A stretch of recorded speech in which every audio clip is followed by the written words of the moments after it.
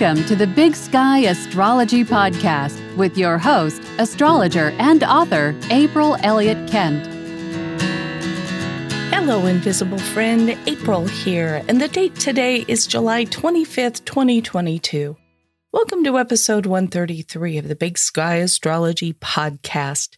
This week, the Leo new moon trine Jupiter, just as Jupiter is turning retrograde. Mercury makes aspects to Mars, Saturn, and Uranus, and we reach the apex of a very rare, rather disconcerting combination of Mars, Uranus, and the moon's north node. Plus, a listener question about how the highlights I cover in each week's podcast can be applied to your own birth chart. Mercury is busy this week, making 3 important aspects to Mars, Uranus, and Saturn. And even though they happen on different days throughout the week, I thought I'd group them all together here at the front of the show. Let's first just remember what Mercury is about. We call Mercury the planet of communication, and that's not incorrect. But I think sometimes our view of what communication is not quite broad enough. We think of communication as being information going out, things that we're sharing with the world. But it's really a multi-layered process. Mercury first gathers information, so it's also a listening planet. And then it processes that information, and that is a more analytical function. And then it shares information verbally or through writing or through other methods. So to just say communication always feels a little bit incomplete to me. Mercury's first aspect this week is its square to Mars on July 26th at 12:13 p.m. Pacific time. If Mercury is about communication and Mars is a planet of action, of defense, sometimes when Mercury comes together with Mars, we can be a little short-tempered, we can be a little impatient, and we can speak impulsively in a way that we might later regret. I think this is especially possible with Mercury being in Leo, which is a fire sign. And all the fire signs are quite expressive and tend to get their feelings and thoughts out in a hurry and then just move on without a lot of thought about what the consequences are. I mean, on the plus side, a fire sign, all things being equal, doesn't necessarily hold a grudge in the same way that, say, a water sign might be apt to. So Mercury being in Leo just says maybe we talk before we think, and it triggers a Mars response. So this can be anger, it can be conflict. On the plus side, Mars is a very energizing planet. And if there is something you've been needing to do, say you have some huge project or paper or something that you need to review, this would be a good week to do that because the square to Mars would give you the motivation. If there are difficult phone calls you've been needing to make, say you have to call your insurance company and go over something that's complicated and you've been putting it off, here's your aspect for doing something like that. So give Mercury and Mars a job to do together this week, which is to tackle the things related to Mercury that we've been putting off, because now we're more apt to be motivated. But if we don't give Mercury and Mars a job to do, it can be a lot more likely that the difficulties of this aspect will manifest themselves through arguments or conflict. Then on July 28th, Mercury makes a square aspect to Uranus at 2:16 p.m. Pacific time. This is a combination with the potential for great inspiration and innovation. Mercury is the way we think and process information, and Uranus can bring insights that really brighten up our thinking and give us great new breakthroughs and ideas. But Uranus is also a little bit more prone to go off the rails because it doesn't like to follow a particular sequence or schedule in doing things. So Mercury square Uranus says that we will be struggling a little bit with tasks that require us to really follow a particular sequence. And this is really just around July 28th, because on July 30th, Mercury opposes Saturn, which is the opposite message, always Saturn and Uranus. So on July 30th at 11:11 a.m. Pacific time, we have the opposition from Mercury in Leo to Saturn in Aquarius. And opposition often swings dramatically from one planet to the other. So this is the kind of aspect that on this day, maybe a day either side, we have lots and lots that we want to say, but somehow we can't get the words out. It's as if Saturn is a cork that's been stuck in our mouths, and it makes it difficult to just get the words out. But on the plus side, anytime we have Mercury interacting with Saturn in any way, it guides and disciplines and tempers the planet that it is in opposition with, in this case, Mercury. So all of those brilliant ideas or insights that came to you on July 28th when Mercury squared Uranus now can be actually used in a constructive way, maybe through describing them to somebody else. You can get them a lot more clear in your mind. This is also an aspect that kind of harkens back to that Mercury square to Mars earlier in the week, which can, again, be very energetic, very lively, make us want to do things that are of the nature of Mercury, but that we can tend to get a little bit overheated and impatient. And Saturn really tones that down. It's kind of a sequence that unfolds throughout the week that I wanted to point out. The excitement, the impetuousness, but also the impatience of Mercury with Mars. Then the ideas out of left field, the insights, the innovation of Mercury square Uranus, and then all coming together at the end of the week to be tied up in a lovely bow with Mercury opposed Saturn. Now, it's an opposition, and it doesn't necessarily mean that it goes real smoothly or in a straight line. But a really good use for this Mercury opposition to Saturn can just be sitting down with somebody else and talking about it. You might be the lively, excited, enthusiastic Mercury and Leo individual trying to sell this idea. And it can be helpful to have another person that plays Saturn that says, well, have you thought about this? Have you thought about that? How is this going to work?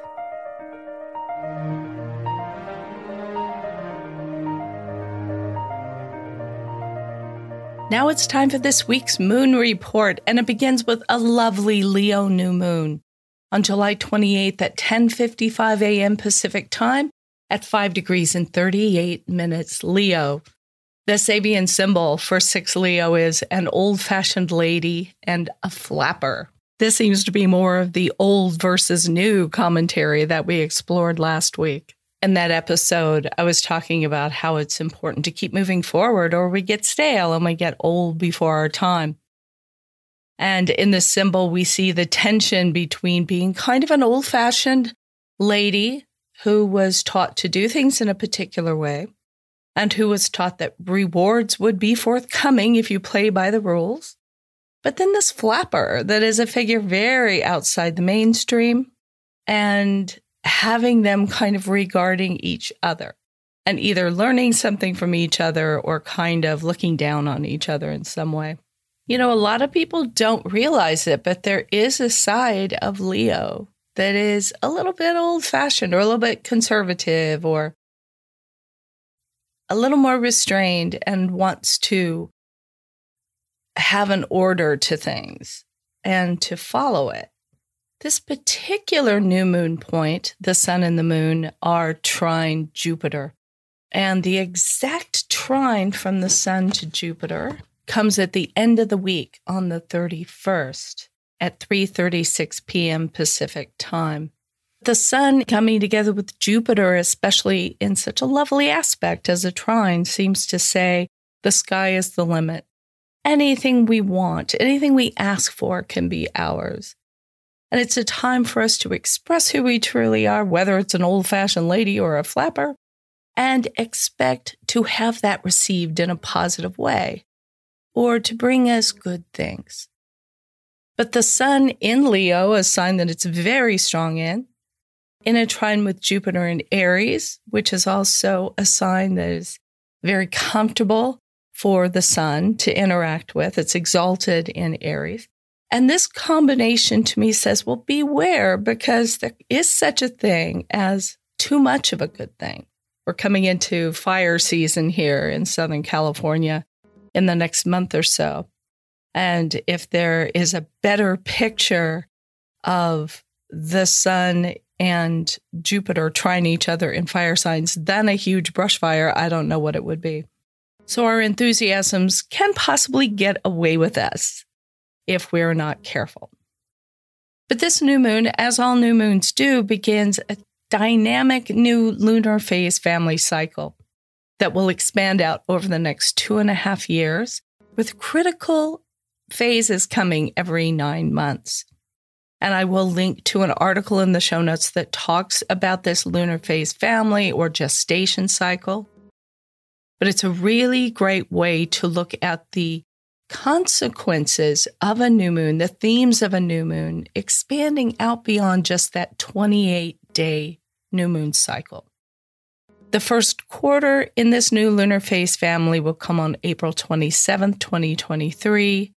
The full moon is on January 25th, 2024. And then the last quarter moon would be October 24th, 2024.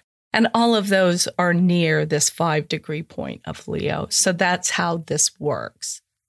So what I would say is watch how things unfold this new moon month, and especially in the Leo and Aries houses of your chart.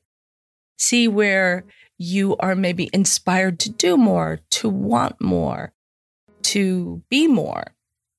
What areas of your life are really feeling that impulse, and whether or not you might tend to overdo it just a little bit or get in just a little bit over your head, because that is the challenge in part of the next 2.5 years from this cycle. Let's look at the void of course moon periods for this week. On July 25th, the moon in Gemini makes a square to Neptune at 1:14 a.m. Pacific time. It's then void of course for almost 10 hours. It enters Cancer at 10:54 a.m. Pacific time. Here on the West Coast, we will sleep through a lot of this, but it will influence the first part of our waking day if we're getting up and going to work or anything else that we normally do as part of our daily routine. On the East Coast, you get a few more waking hours of this, so it's very influential to the day. But the moon has turned void, of course, on Neptune, and we know that the quality of Neptune is one that's a little softer and a little less focused. So if you can, on this day, and it's a Monday, so that's a little bit hard, we tend to want to hit the ground running, or have to hit the ground running on Monday. See if you can organize your day in such a way that it's a little less tightly scheduled. That if you don't make it to an appointment exactly on time, it's really not going to be too much of a problem. See if you can organize things so that you can sleep in a little bit later. By the time the moon enters Cancer at nearly 11 a.m. here on the West Coast, that's about 2 o'clock on the East Coast, then it's more appropriate to get into a focused direction because Cancer is a cardinal sign. It wants to initiate things. Then on July 27th, the moon in Cancer makes an opposition aspect to Pluto at 5:54 p.m. Pacific time. It's void, of course, for about 5.5 hours then and enters Leo at 11:36 p.m. We know by now about these difficult aspects that the moon makes to Pluto as it's ending its transit through a sign. And the opposition to Pluto can speak to people close to you, people around you who might be having some problems or feeling some emotional distress or feeling a little bit defeated by life. So you might be the Cancerian person who is lending some support, giving a hug, writing a kind text or email. On the other hand, you might be the Pluto person who is really feeling as if, wow, no matter what I do, nothing changes. Pluto can be a really defeatist kind of planet. And with the opposition, it usually is one person is showing something to the other person. Either the ability to be kind, with others who are suffering, or what it's like to be going through a bad time. Now, again, this is a lunar aspect. It moves really quickly. We're talking about the influence of one day and not some larger pattern. But especially if you are currently undergoing some hard Pluto transits from late Capricorn to your moon or something in your chart, this can be one of those little triggers that periodically comes up and makes you aware of the larger picture. Then on July 29th, the moon in Leo opposes Saturn at 9:29 p.m. Pacific time. This is a very long void of course moon period. It lasts 13 and a half hours. So basically it's Saturn telling all of us just go sit in the corner. And then the moon enters Virgo on July 30th at 11:11 a.m.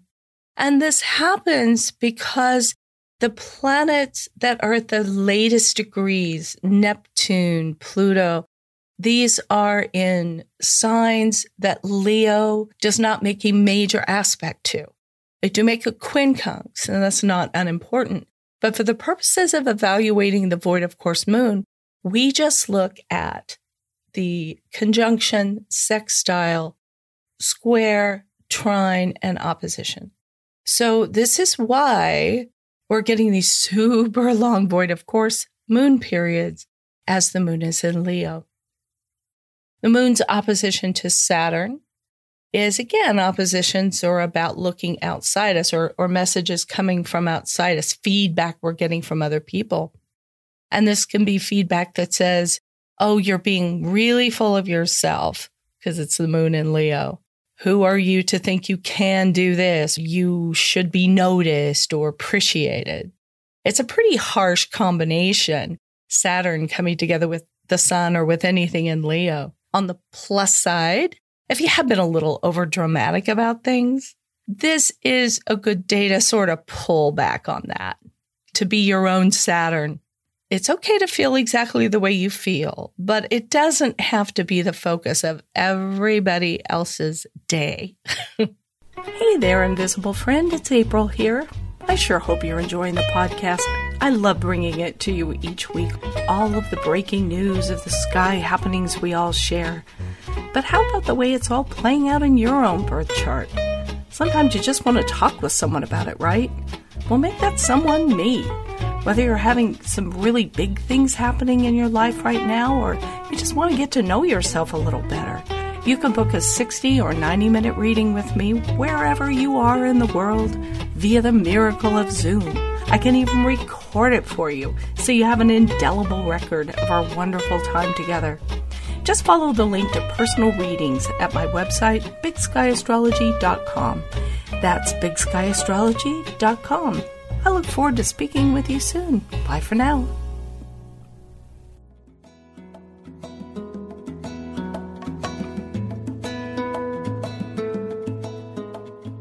Jupiter turns retrograde this week on July 28th at 1:38 p.m. Pacific time at 8 degrees and 43 minutes of Aries on the Sabian symbol 9 Aries, a crystal gazer. Now, Jupiter is one of those planets that's retrograde for a lot of the year. I think it's about 4.5 or 5 months. It has been direct since October 17th of 2021. And when Jupiter is retrograde, we look within for guidance about what everything means. What is the meaning of life? How does the world work? And what is our place within it?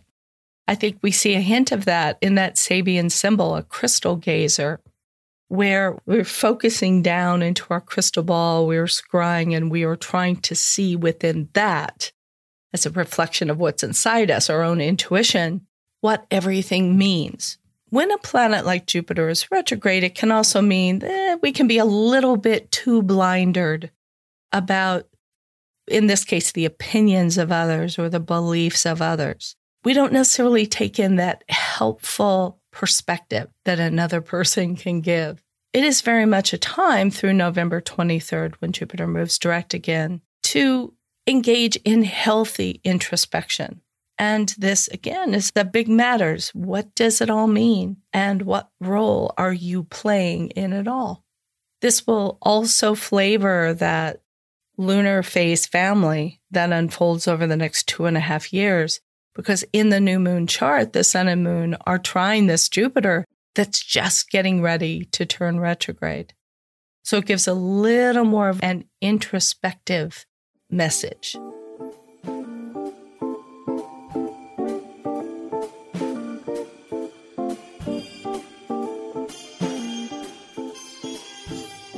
On July 31st at 1:05 p.m. Pacific time, Uranus makes a conjunction with the moon's north node at 18 degrees and 41 minutes of Taurus.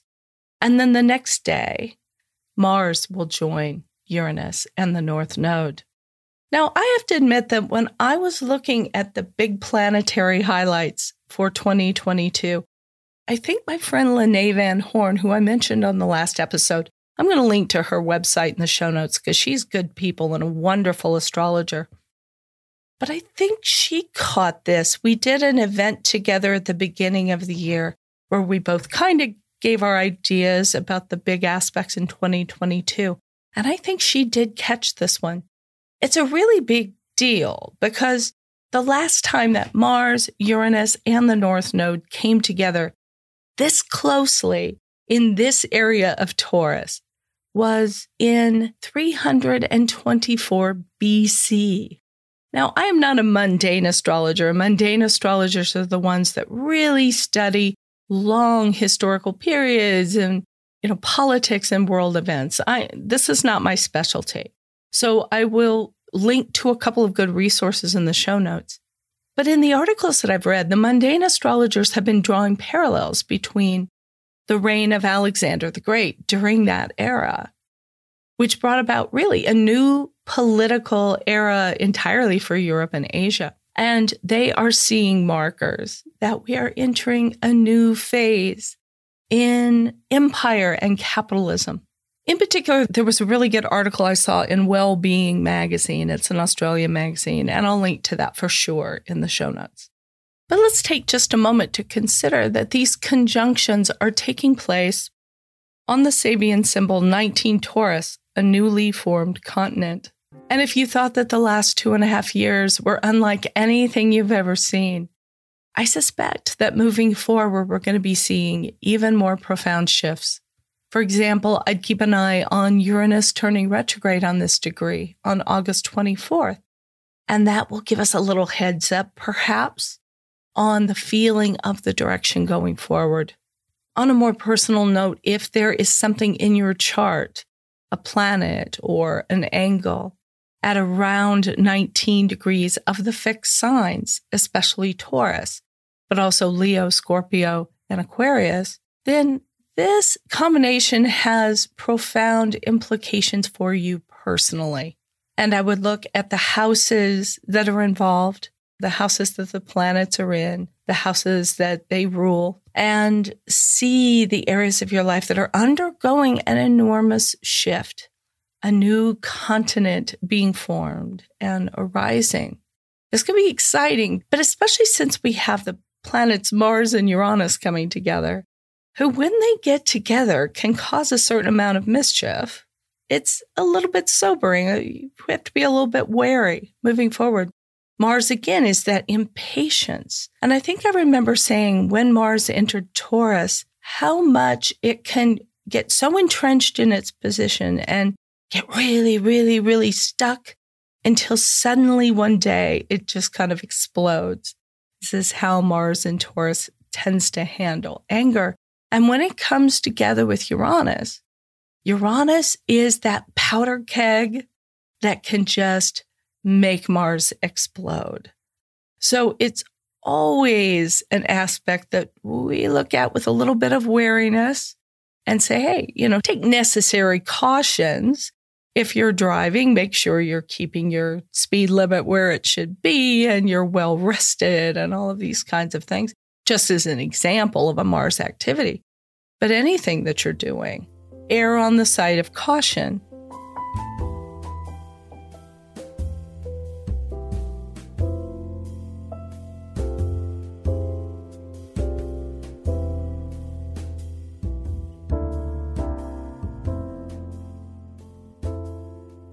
in this week's listener question, listener Kelly writes, given we all have individual placements in our charts, how do we best interpret these weekly energies and how they relate to us? Or is it not about us, but about everybody? Well, Kelly, it's a wonderful question. The way I present the week's astrological highlights, both here on the podcast and on my website, is by necessity very generalized. It's like a weather forecast. Basically, I'm saying it's going to be raining this week. But not only is the area that you're in made up of many streets and alleys and byways where there might actually be no rain at all, but rain affects everybody differently. If it's raining and I have to fight rush hour traffic to get to my job, well, that's a much more frustrating and dangerous proposition than if I work from home and I don't have to get in my car at all. But there are a couple of ways to make my rather general forecasts here a lot more personal to you. And they also kind of work with other kinds of forecasts and horoscopes that you read. One thing to do is what people do when they write horoscopes is place the particular planet or planets in your own birth chart and see what houses they fall in, and if they're making any aspects to your own planets. So if we're talking about that Mars-Uranus North Node combination, we're going to see where it is 19 degrees of Taurus, 18 degrees, 41 minutes of Taurus. What house is that in your birth chart? Just find the house that has Taurus on the house cusp. And if the number on the house cusp is later than 1841, then this combination is in the previous house. And if it's after that, then it's in the next house. So you find out the house that it's in. That says the area where this planetary energy is playing out for you. Let's say it's in the 6th house and it's taking place in the workplace. And there's some big kerfuffle that happens at your job. This is kind of what astrologers are doing when they write sun sign horoscopes in a general kind of way. What they do is pretend that your sun sign is on the 1st house cusp, and then they order the rest of the houses accordingly. So if you have the sun in Leo, that would be on the 1st house. And that would mean that this combination of planets in Taurus, Mars, Uranus, and the North Node would be in the 10th house relative to your sun sign. So that would put some emphasis on not just the workplace, but your general career, also authority figures in your life. Now, an astrologer who has access to your full birth chart would look where in your chart these individual planets that I talk about each week are traveling. That tells us where things are going to be happening. Let's take this trine between the Sun and Jupiter as an example. An astrologer with access to your full birth chart would look where in your chart these planets are traveling. And that tells us where you will receive the lovely but somewhat exaggerated experience of the Sun with Jupiter. Maybe the Sun, as it travels through Leo, is mostly in the 10th house of your chart. You are wanting more recognition, perhaps in your work. And then let's say that Jupiter in Aries then is falling in your 6th house, the house of work. And we draw a distinction between the 6th house, which is where you do your actual job, and the 10th house, which is where all that fits in the greater scheme of your life, of what you would call your calling, your career. So maybe this Sun and Jupiter trine would bring you some big opportunity at work that gives you a chance to shine, the Sun in Leo, and to get more recognition. It would also be helpful to see what other planets in your birth chart are near the same degrees as those two planets, which are coming together just around 9 degrees of Leo and Aries. Let's say you have Mars at 9 degrees of Scorpio in your 1st house. Your drive and your desire to maintain a sense of control and also your privacy. These might trip you up a little bit in your desire to be successful because the Sun's moving through Leo, which very much wants to call attention to itself. So that might make it a little trickier to get the most out of this nice Sun-Jupiter aspect. Then there is one more thing I would recommend, which is you take a look at the rulerships of the planets making the aspect. We talked about rulerships in the last episode. So let's say you're a Virgo, and Virgo's ruling planet is Mercury. So this week we have 3 aspects that are involving Mercury, your ruling planet. And that means that what they are doing, this Mercury's making the square to Mars and the square to Uranus and the opposition to Saturn. And all of these have a very specific and personal meaning for you as a Virgo, because Mercury is your ruling planet. I hope that answers your question, Kelly. It is one that comes up quite a lot, and I'm glad to have had an opportunity and a reminder to point that out to people, how to take the general influences that we're talking about here and applying them to your unique personal situation. If you have a burning question about astrology that you'd like me to answer, leave a voicemail of 1 minute or less at speakpipe.com/Big Sky Astrology Podcast, or you can send me an email, april@bigskyAstrology.com, and be sure to put podcast question in the subject line.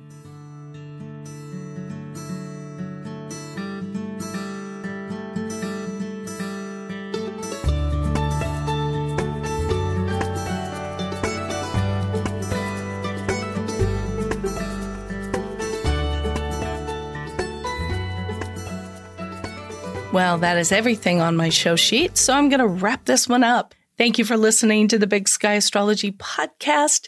Please subscribe or follow in your app of choice if you're enjoying the show. Ratings and reviews are always welcome, and I would love it if you'd spread the word by sharing the show with an astrology-loving friend. You can read show notes and full transcripts and leave any comments you have about each episode at bigskyastropod.com. Thanks very much to everyone who showed support for the podcast over the past year. Each week, I'm thanking some of you by name. This week, let's give a Big Sky Astrology podcast shout out to Francine Parling, Liga Serona, and Colleen Moffat. Francine, Liga, and Colleen, thank you so much for listening to the podcast and for supporting the show with your donations. It is deeply appreciated. If you enjoy the show and would like to make a donation of your own, please go to bigskyastropod.com and follow the link. That's it for this episode. Join me again bright and early next Monday. And until then, keep your feet on the ground and your eyes on the stars. Thank you for listening. To learn more about April Elliott Kent, visit her website, bigskyAstrology.com, where you can sign up for her newsletter, read her thoughtful essays, find out more about her books and classes, or book a personal astrology reading. That's all for today. If you're enjoying the podcast, please take a moment to follow or subscribe to stay current with new episodes. And please leave a rating or review. You can follow Big Sky Astrology on Facebook or Twitter, and Big Sky Astrology April on Instagram. Thanks again for being here, and we hope you'll join us next time.